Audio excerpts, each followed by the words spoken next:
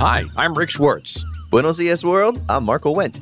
Welcome to Amazing Wildlife, where we explore unique stories of wildlife from around the world and uncover fascinating animal facts. This podcast is a production of iHeartRadio's Ruby Studios and San Diego Zoo Wildlife Alliance, an international nonprofit conservation organization which oversees the San Diego Zoo and Safari Park. All right, Rick. So we wrapped up our last episode telling everyone that you learned about something called conservation technology. And I see that we have an appointment at the San Diego Zoo Wildlife Alliance Beckman Center. That's the main building where a lot of our conservation scientists work. This episode was going to be about our Asian Rainforest Hub. So how does conservation technology fit in all of this? Well, Marco, all I can say is be prepared for a whole different side of conservation that often happens behind the scenes, or at least, if not behind the scenes, it can often go unnoticed. And you're right. We started planning this episode around our Asian Rainforest Hub. This includes our projects and partners that are focused on needed work to maintain sustainable habitats for tigers and orangutans, and one of my favorites, binturongs and sun bears, and hundreds of other species that inhabit the region. Oh, man, that sounds really interesting. Now, I know a lot of our conservation scientists do amazing work like studying and preserving genetic materials in the frozen zoo, as an example, and definitely a whole lot more. But we're talking about conservation technology. So is this about radio collars and like trail cameras? Oh, yeah. Radio collars, trail cams, sometimes called camera traps. These are both pieces of conservation technology. But get this, I found out there is much more to it now than just camera traps and collars. With the rapid growth of technology from algorithms and artificial intelligence, these are all things we get at sort of at a consumer level. Conservation technology is also rapidly advancing along with these technologies. Oh, man, that's super fascinating. I mean, seriously, I can't wait to discuss what else is there and how it's all going to be used in our Asian Rainforest Hub to help with these conservation efforts. And that's the interesting twist to the story, Marco. Oh, yeah? Well, as I was digging around to find out more about our work in the Asian Rainforest Hub, I spent some time with our conservation technology team and found out that some of the latest technology has been deployed here in the Southwest Hub and more recently in the Amazonian Hub. The success of some of these technologies in the Amazonian rainforest now has our conservation team very excited to deploy it in the similar habitat of the Asian Rainforest Hub. Oh, wow. So when do we get to talk to someone from the conservation technology team? Well, I say we head over to the Beckman Center now and go have a conversation. Oh, man, that's a great idea. You know, I'm sure the guests know we're an 1,800-acre conservation park, and there's a portion that's inaccessible to guests, but it's a unique area called the Beckman Center, where all of our conservation scientists and researchers do all this incredible work. So, yeah, I'm super pumped. Let's go, Rick. I am Ian Ingram. I am a conservation technology scientist here at the San Diego Zoo Wildlife Alliance, and I lead the Conservation Technology Lab. And what does conservation technology mean? For the average person, what would that mean? I mean, technology is a pretty broad term. Everything humans build is technology. We're really mostly focused on the use of computers, embedded computers, and devices like that. So digital electronics as applied to the conservation problem. And actually, with this location, we're in a unique spot here at the Safari Park. What's the name of this building and what's so important about this location? We're in the Beckman Building, which houses at least the majority of the conservation science and wildlife health team. So there are numerous scientists and researchers of all sorts of stripes working here in conservation genetics, disease investigations, recovery ecology, population sustainability. I mean, there's actually 4 more, but maybe I won't list them all. Yeah. So there's, a very broad swath of folks who are tackling our conservation goals with different tools. I'm curious too, because admittedly, I was doing a little stalking of you on the internet, and I found some interesting facts about you. That you have a background in an artist and in robotics, right? Can you share a little bit about some of your past history? Sure. I'm trained as a roboticist, specifically in underwater robots. My goal when I was a kid was to find the Loch Ness Monster.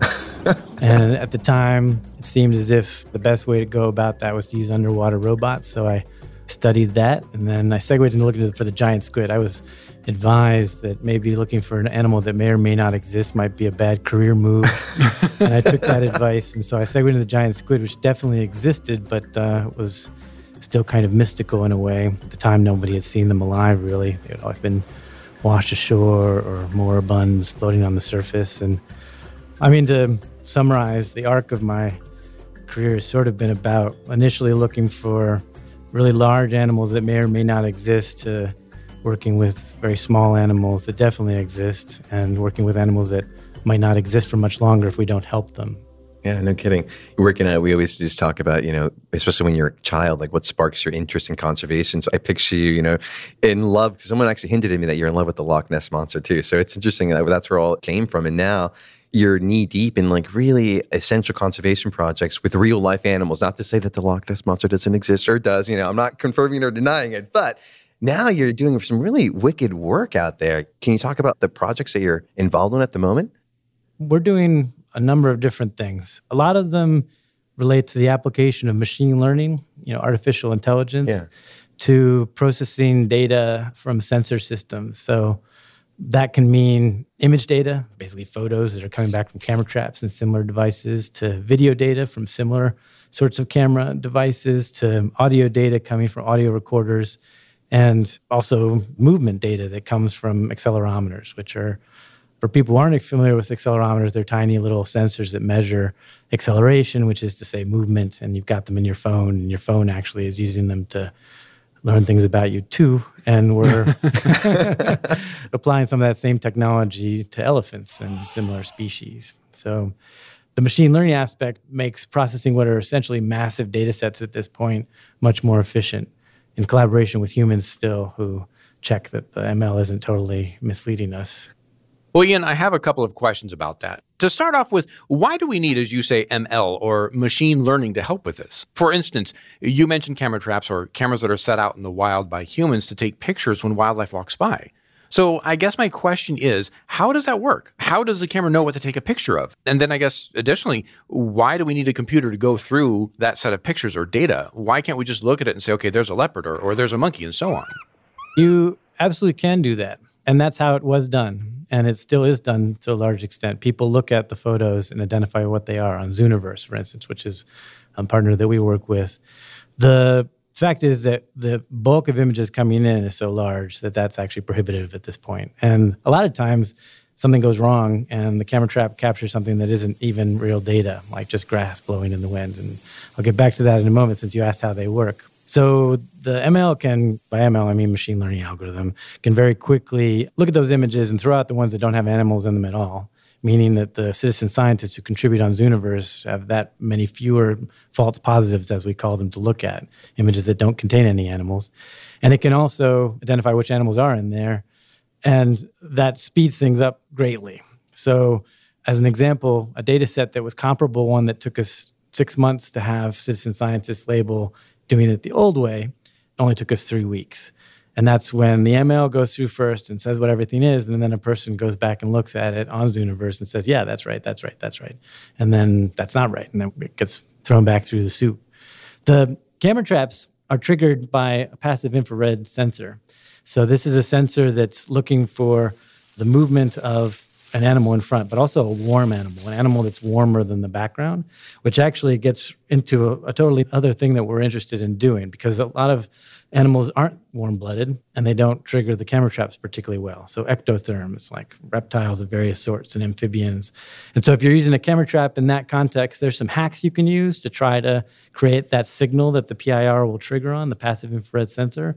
But what you can definitely do is apply another kind of machine learning sort of paradigm, which is called Edge AI, which is the use of AI right on the device itself. So we have another project called ScrubCam, where instead of being an off-the-shelf camera trap that triggers with the PIR, the ScrubCam is using an Edge AI machine learning model, constantly looking at what it's seeing and identifying it with the AI, and then triggering only when it sees what it needs to, or actually really just recording what it sees when it needs to. Whoa, a camera trap that knows when it should or should not record? Wow, that's pretty wild. I mean, it sounds like a lot of tech and computer science to me, but this might be a good time to ask. I mean, why are these images so important? Why can't a researcher just go out in the wild and look for footprints from the animals, or maybe even look into their droppings? Why is having this AI or artificial intelligence out there so essential?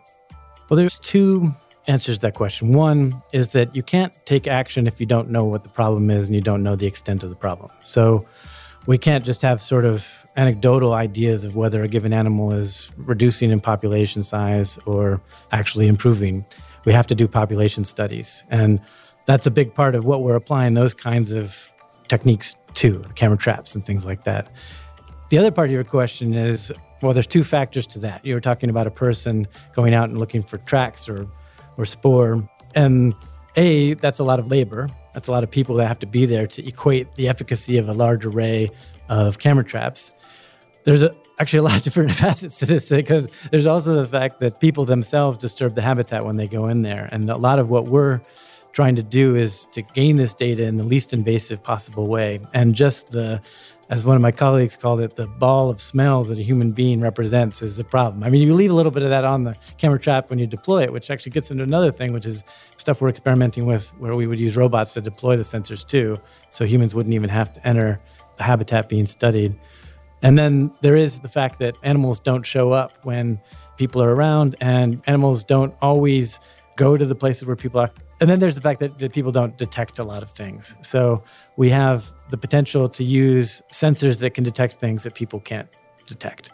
When it comes to the acoustic side of things, when we have an acoustic recorder out there, that often means recording into the ultrasound. So what defines ultrasound is sound that humans can't hear. It's higher frequency, higher pitch than humans can hear.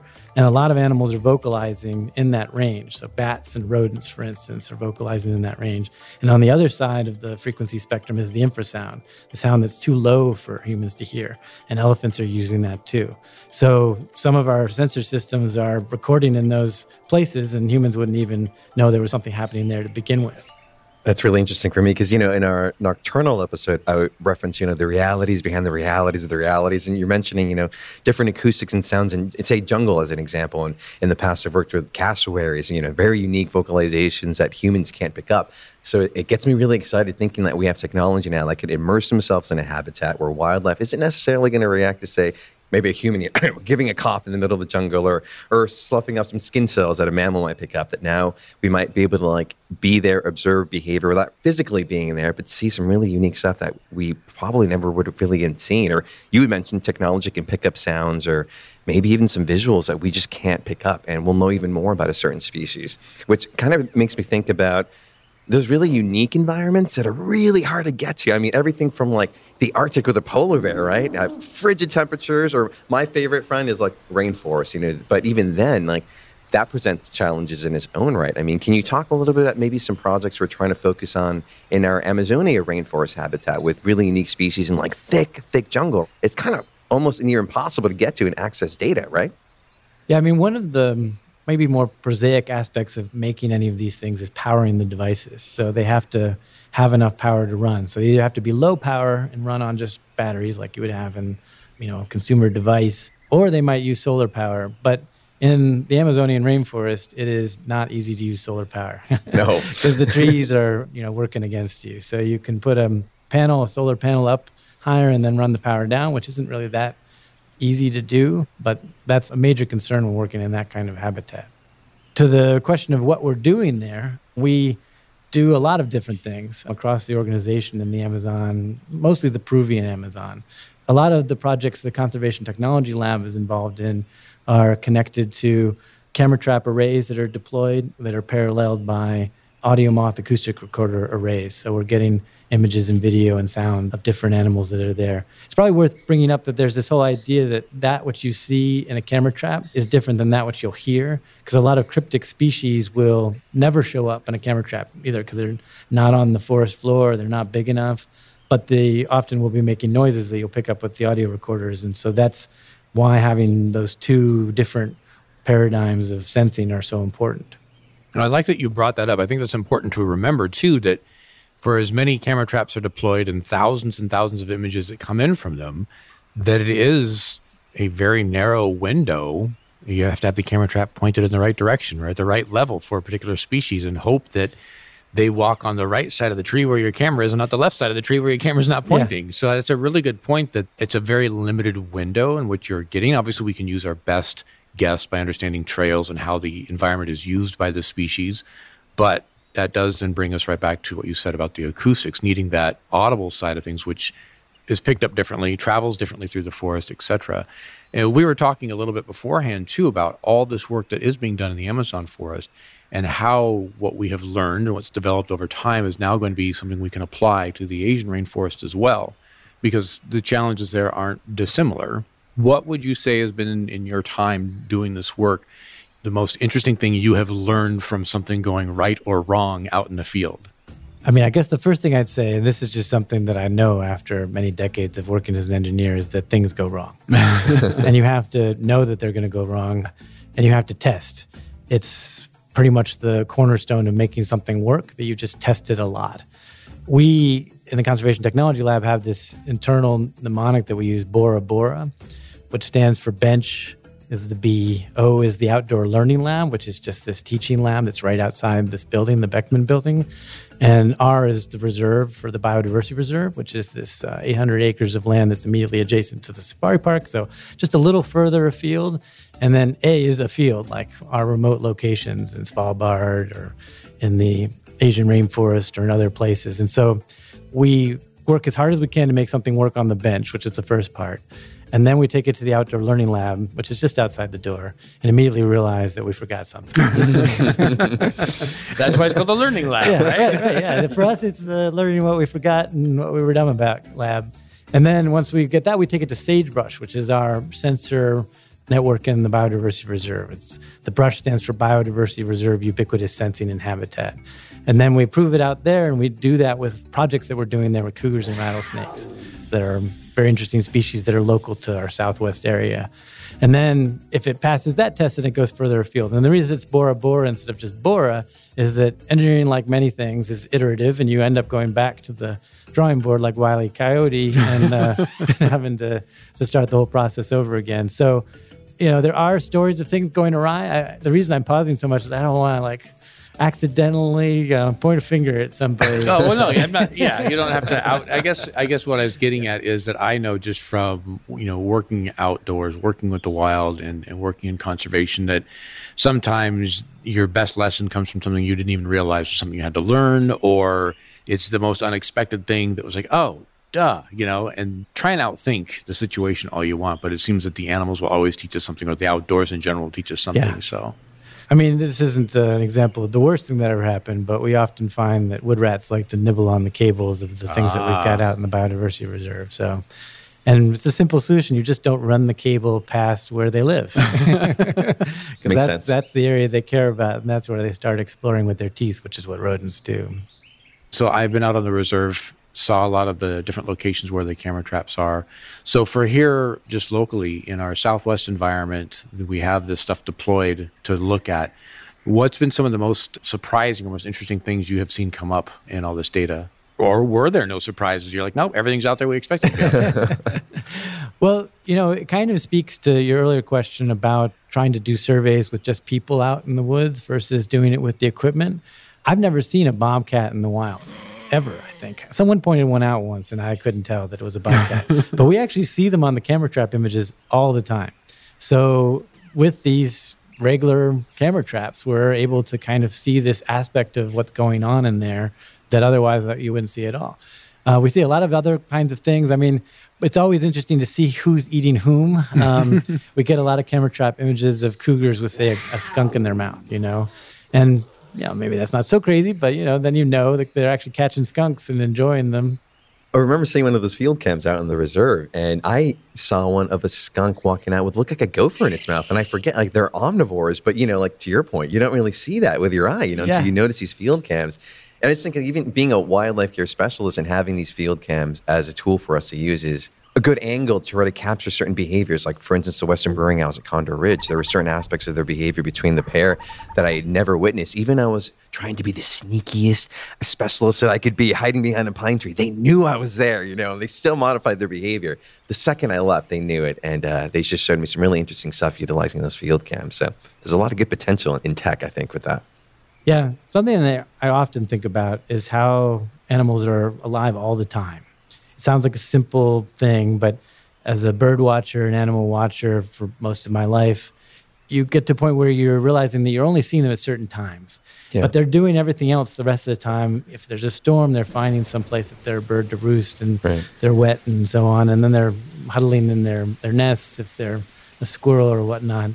But we're diurnal beings, and even when we occasionally stay up to be nocturnal, we're not doing it all the time. And so there's a lack of overlap between when we're active and when we're not, and when the animals are active and when they're not. And the devices, the camera traps and other sensors can be active all the time. So they can catch all those little secrets. Yeah, no kidding, right? And all the nuances of what we'll know with a certain species, like we referenced to the polar bear. And again, back to the Asiatic hub where we're doing work with the Asiatic black bear as an example. And still, in a thick, vibrant rainforest habitat, it's really hard to track a bear. And even if you could, it's going to modify its behavior in some regard too. And we were talking about this before we started recording, buddy, how I'm definitely not a tech guy, but I can't appreciate technology and the advances that it's helping us out in these conservation efforts, and tied to that, helping out communities that are trying to live next to this wildlife too, which I think it's just one of the most important things. Ian, I want to take a moment and ask about the rapid developments in technology. For example, and I'm probably dating myself, but back when I started working professionally with wildlife care and conservation, a trail camera was just a box with a 35 millimeter camera in it with film and everything. And then that got updated eventually as technology moved forward to digital, and then it was HD as technology advanced even further. But you still had to go out there and retrieve the data cards and so on. And with cell technology now, we're seeing many devices that just upload data right to the cloud directly via a cell signal. So no need to go back out there and have the humans disturb the environment. It's amazing. And we hear in the future, and probably not too distant future, where robots are going to be helping us with conservation as well. What are some of the things robots will be used for in conservation? There's a broad spectrum of things we think we can use them for. A lot of those would require that sort of turnaround moment where the longevity of the robots is greater. The short-term application that we're planning to use, and I wouldn't say proprietary because the philosophy of our organization and also the Conservation Technology Lab is that we share these kinds of results pretty openly, is to use the quadrupedal robots in VHF tracking. So we have a collaboration with the Engineers for Exploration at UCSD, the University of California, San Diego, and they had developed a device to do VHF tracking. So this is where an animal has a beacon attached to it. Like a radio collar. Like a radio collar. Mm-hmm. There's lots of different kinds of collars. Certainly. But there's some that use these VHF tags as a way of tracking them. And historically, you'd go out there with a large antenna and you'd zero in on where they are by wandering around and seeing where the signal strength was stronger. Our collaborators at UCSD, they built a system that could be born on a drone and fly around and zero in on that. That was a project with Glenn Gerber, connected a lot to his work with iguanas in the Caribbean and elsewhere. And we're now going to use it with rattlesnakes in the biodiversity reserve. And we're going to do that not just with aerial drones, but also with the legged robots. So that's a plan to begin to understand whether we can use the legged robots to do that sort of thing. And there's always going to be a balance where certain applications would be better served by using the drones versus the legged robots. But there are plenty of spaces where the drones aren't going to do the thing we need. And so this is an exciting new thing where you can have these essentially little robot dogs wandering around trying to track down the snakes and being able to do that kind of exhaustively in the space, wandering the fire roads and sitting down when they need to rest and charge up and then going back onto duty to figure out where the snakes are so that we can get a really good map of the snake's activity in the space. Wow, that's amazing. And you had mentioned earlier that the deploying sometimes of audio tracking equipment or the cameras, just the human going into the space and doing that can be disruptive enough that perhaps it changes or alters the behavior, at least for a few days, if not longer, of the species in the environment. Therefore, the data you're collecting isn't actually accurate. Would these robots potentially be an opportunity to deploy these type of devices into the environment without a human going in and disturbing that space? Yeah, absolutely. One of the more blue sky ideas for using these robots is to deploy one of our other systems, the DenCam system that goes to Svalbard to monitor maternal polar bears. And as it stands, in collaboration with Polar Bears International, we work very closely with them on the DenCam project. They fly out in a helicopter and then they land somewhere near where the bear is. They know where it is because of a GPS fix. And then they ski the last few kilometers in, and then they have to, make sure they don't get too close. For obvious reasons. For obvious reasons. For the bear's safety and for their safety, and so on and so forth. But we imagine that something like that, and this might be more like 5-6 years out, instead of humans having to deploy that robotic terrestrial robot, this quadrupedal terrestrial robot, likely quadrupedal, there's other versions, there's 6-legged ones and things like that, would just slowly wander across the landscape bearing that device and then over the course of probably weeks, get to the location, sit down and monitor the polar bears. So there's a science fiction aspect to that whole idea. And part of what we have to do is sort of tease it apart and see whether there's some real potential there and it's really actually going to be as helpful as we hope it will be, or whether there's some massive gotcha that makes it kind of nonsense. But by having that blue sky idea, we can explore it and we can find all these other places where there's utility for this technology that's just about to become very prevalent and ubiquitous. Oh, and I really think it's worth noting some of the concepts of the work that we do here with wildlife here at the San Diego Zoo Safari Park or the San Diego Zoo.